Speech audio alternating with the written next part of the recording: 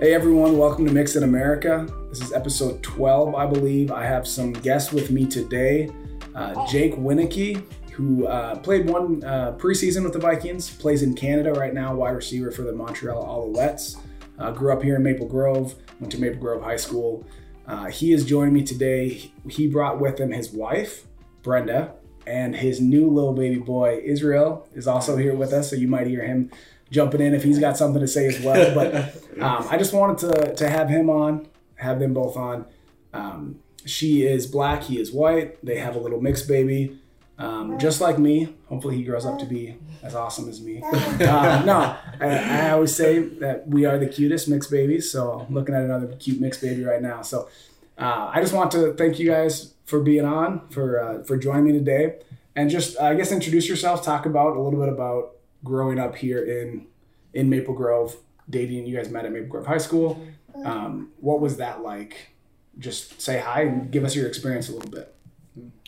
So, like he said, my name is Brenda, and I would love to talk about, I guess, my experience at Maple Grove.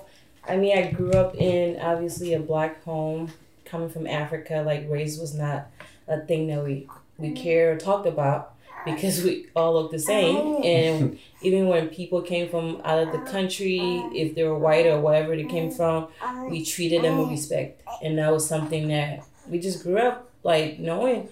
Then when I came here, race became like a bigger deal than I expected it to be. Then now I went from like not caring about how people look to, I guess, being watchful on like how you talk to people, all the friends that you have. And I think I really experienced that when I went to Maple Grove, because a lot of the kids that go to Maple Grove are white. And I mean, for an athlete, for a boy that's black, they're considered cool. Kind of that, oh yeah, he plays sport, we get to hang out with him and we can date him. But for a black girl, you're considered basically loud or ghetto if you act a certain way. So they don't want to associate with you, because I guess you're not considered cool unless you play sports. Or even if a white guy likes a black girl, he's more shy when it comes to talking about his feelings. He might not show it, because in high school, I feel like people just look at girls, especially black girls, differently. And I think that's one reason I was kind of shy to talk to Jay, because I was afraid of people thinking of me a certain way, like I was loud or ghetto or all the names that comes with, I guess, being a black girl in high school. So. Yeah. All right, Jake. So what's your perspective of that a little bit? Yeah, definitely. Even just touching on like our relationship in high school. So we were pretty good friends in high school. We actually didn't start dating until college. We kind of went on some dates in high school. Went to church together, went out to eat together, and had like the same friend group. So we did a lot. But I even remember times, like she said, where it's just like it was hard for us to even be ourselves around each other, and it kind of just like even if people weren't, it just felt like they were, at least, and maybe it's partially true. They're looking at us differently. Like I remember times like she was our basketball manager for our basketball team, and a lot of times before, like she'd come over to my house and we just hang out before we go to the game or whatever, and like I would give her a ride home. I remember walking like through the parking lot to the car together, and just thinking, just like, man, like people are looking at us. Why are they looking at us like this? Just because it's like a mixed couple. And I think even more than that, it's like, okay, it's a white guy with a black girl. And I think if it's a lot of times in our culture, it's like if it's a black guy with a white girl, that's fine. Yeah. But I think when you see the opposite, it's kind of like, what are they doing? Yeah, I told you guys, I mean, that's my situation. My mom is black, my dad is white.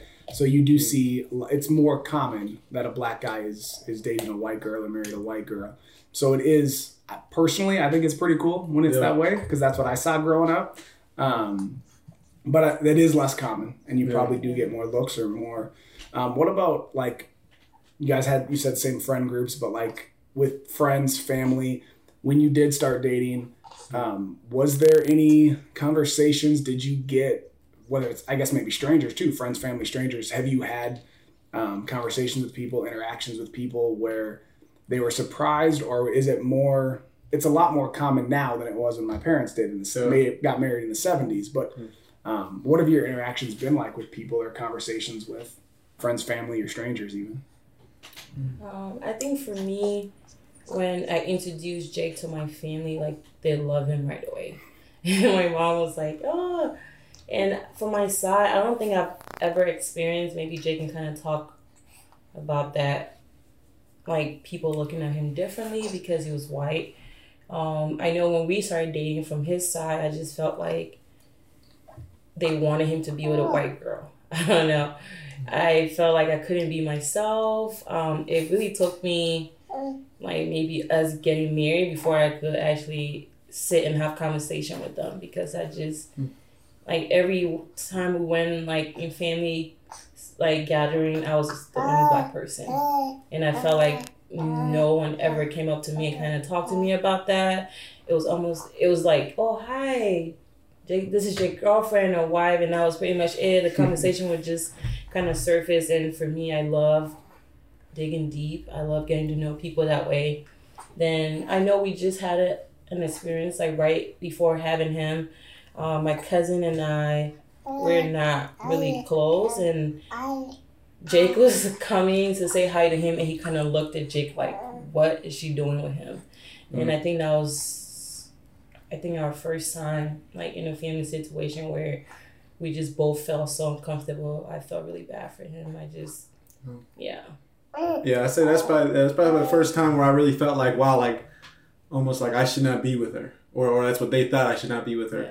I mean, there's times where I go to, like, family reunions and gatherings, go to the house on Christmas or Thanksgiving, and all our family's there, and they've always treated me with such love. I mean, there's been times where I might get, like, a look, especially early on in our relationship, like, I can't believe she's not with an African guy or something. It's just like, he doesn't understand our culture and different things. And as I started to get to know them and build relationships with them, they saw that I cared about it, and I wanted to get to know, and they just kind of got to know me for who I was, and they pretty much from the first moment I ever met them, like, they just loved me, like I was part of the family, and treated me like that. Like, her mom to this day, like, she calls me her son, especially once we got married. Yeah. And she loves me so much. She's always checking on me, praying for me, loving on me. So yeah, when her cousin did that, that was pretty much the first time that I felt like, oh man, like, I can't, like, what am I doing? Yeah. Or like, do I belong? It's kind of the first time I guess I questioned that, but even her rest of her family, just loving me through that, made me know I belong.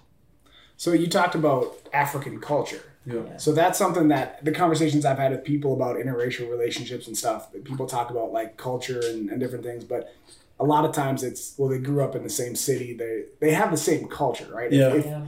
But you did come from a different country. So you were 13, you said, when you came over here. So you're pretty American, but I mean, you did have a culture back in your country, back home. Has that been different at all? Maybe first of all, for you, what was that like coming to America? But then you married into a different culture. Like, when my mom and dad got married, they were both, I mean, my dad was from Missouri, but I mean, grew up in America. They went to high school in Minnesota.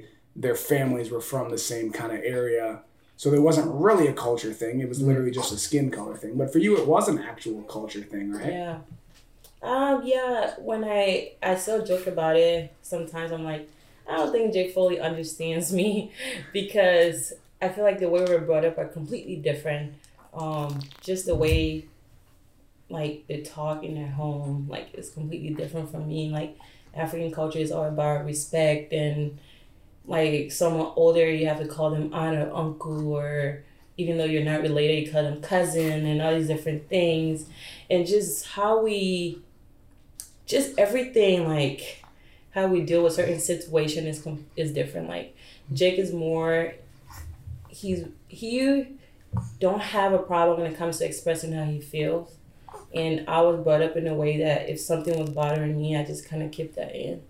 And my mom is really straight. So when my mom talked to me, or if I did something wrong, she just did the talking, and I kept quiet. And that I wasn't given the opportunity to express how I feel. So I kind of brought that into my relationship with him. Like, when we had problems and disagreement, like, he wanted to talk right away.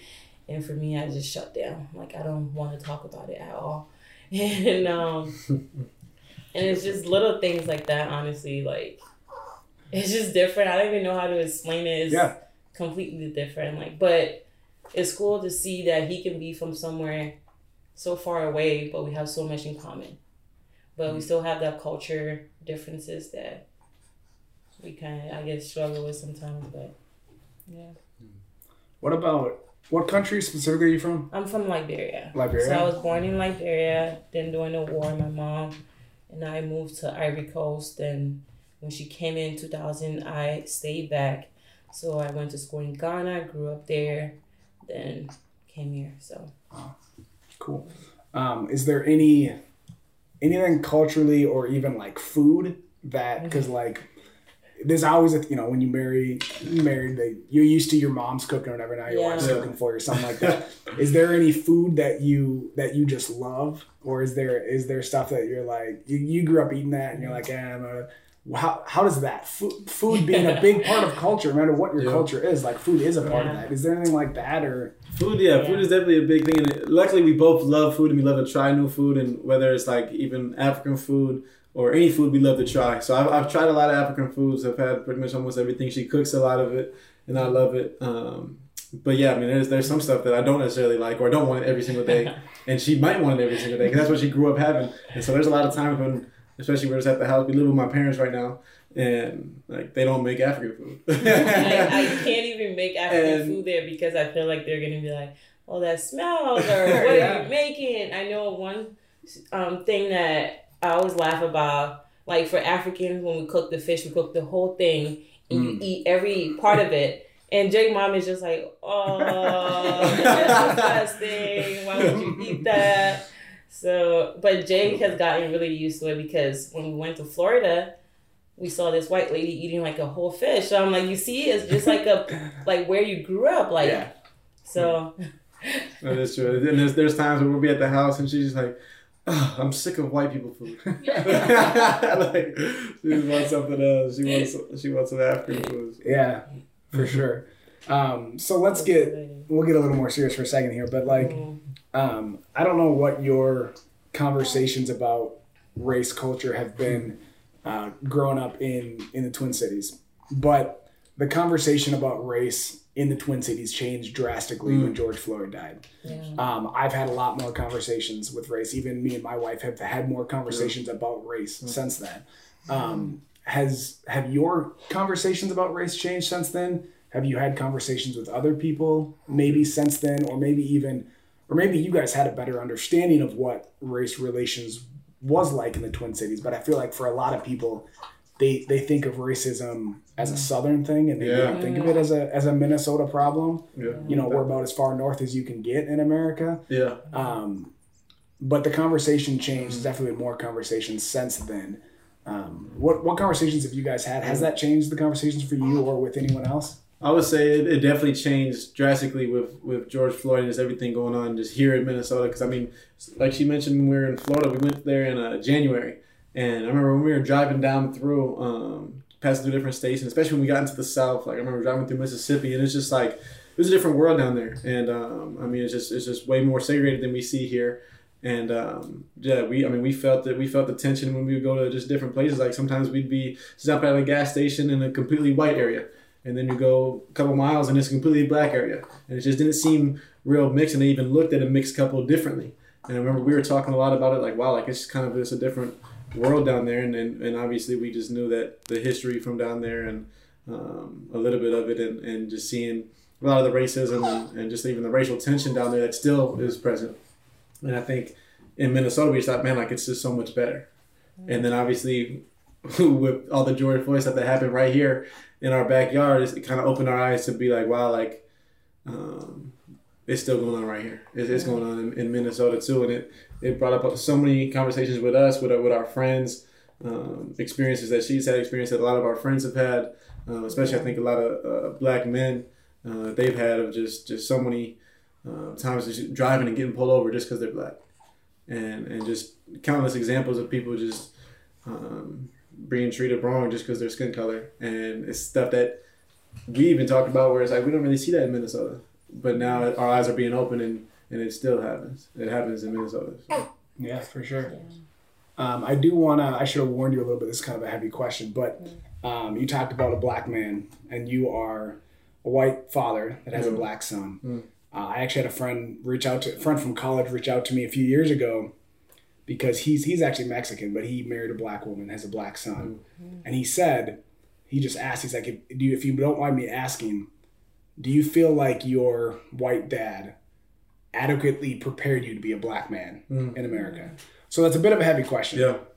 And I can tell you what I told him, but I want to ask you, like, what do you feel about raising a black man now in America, in all that we're going through and all that happens in America?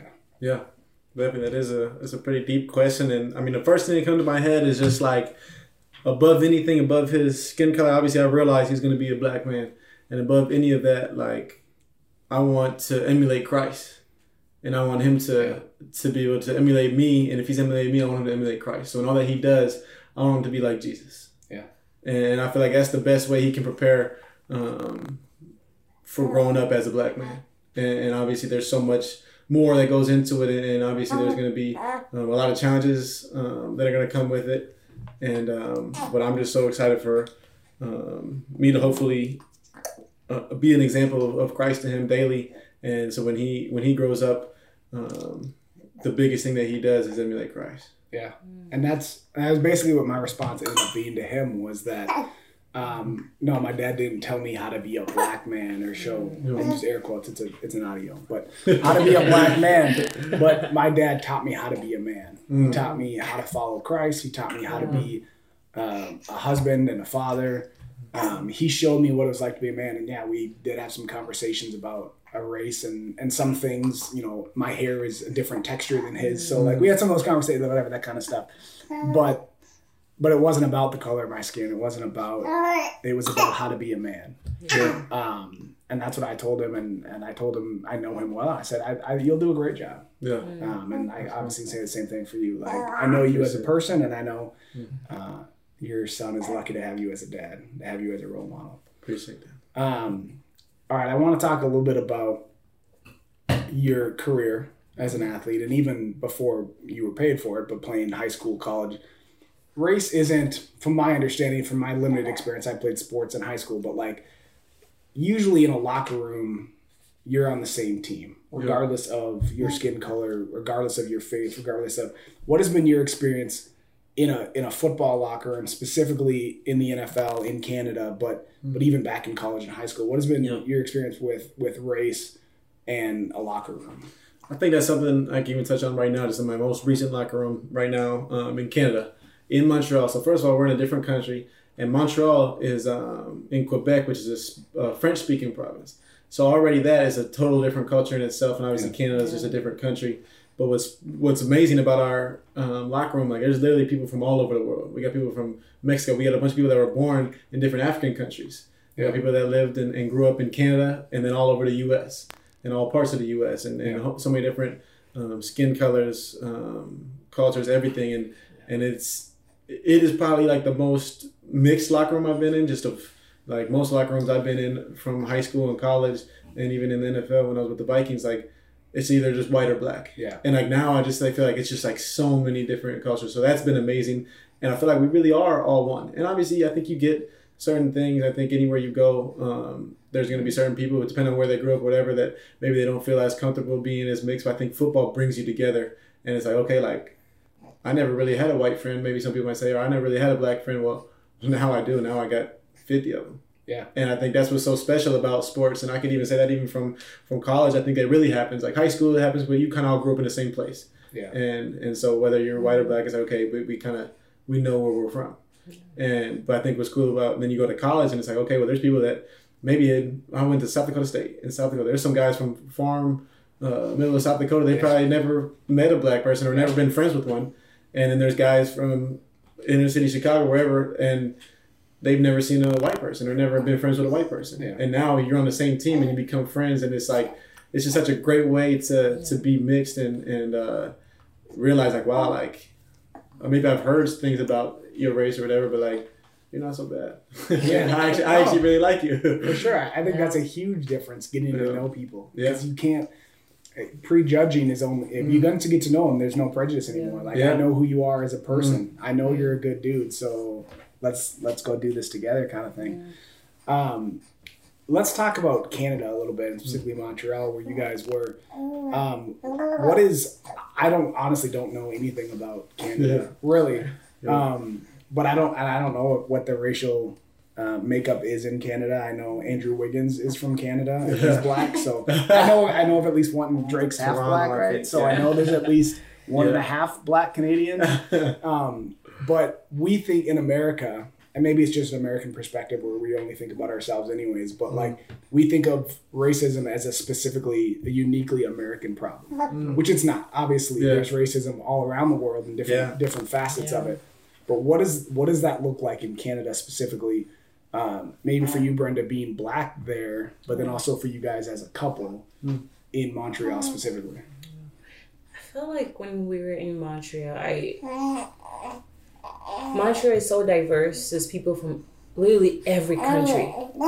So I felt like the attention that I got in the States were completely different from the attention I got in Montreal. I felt like people, they were not looking at me because I was black. They're just looking at me because I guess how I was dressed or whatever the case might be. And I felt there's so many Africans that live in Montreal. There's people from Haiti. There's people from the Caribbean. So you're mixed with Indian and all these different things. And I just felt like, maybe race is a thing everywhere, like you said, in so many different parts. But I felt like in Montreal, I never really experienced anything like that. Like even when we go out to eat, it's almost like, I know I talked to my friends that live in Washington about if they've experienced any racism in Montreal, and they're just like, no, not really. But once you go to like Toronto and like the other parts of it, then you start to notice certain things. But when we were there, I didn't. Montreal is a pretty unique and a pretty amazing city. So like, first of all, just a little bit of my take on Canada. It's like Toronto is a lot like a big city in the U.S. It's a lot like a mini New York, and it's like I think that's where Andrew Wiggins and Drake is from and stuff. So like a lot of people that we know are from Toronto. It's almost like another U.S. city to us. I guess is what my take on it. And a lot of other parts of Canada are pretty similar to the U.S. But Montreal, like it's just like it's almost like its own. Like it's completely different. It's like the second biggest city behind Toronto. European feeling, and everybody there is just like so mixed and from different countries. Like a bunch of my teammates.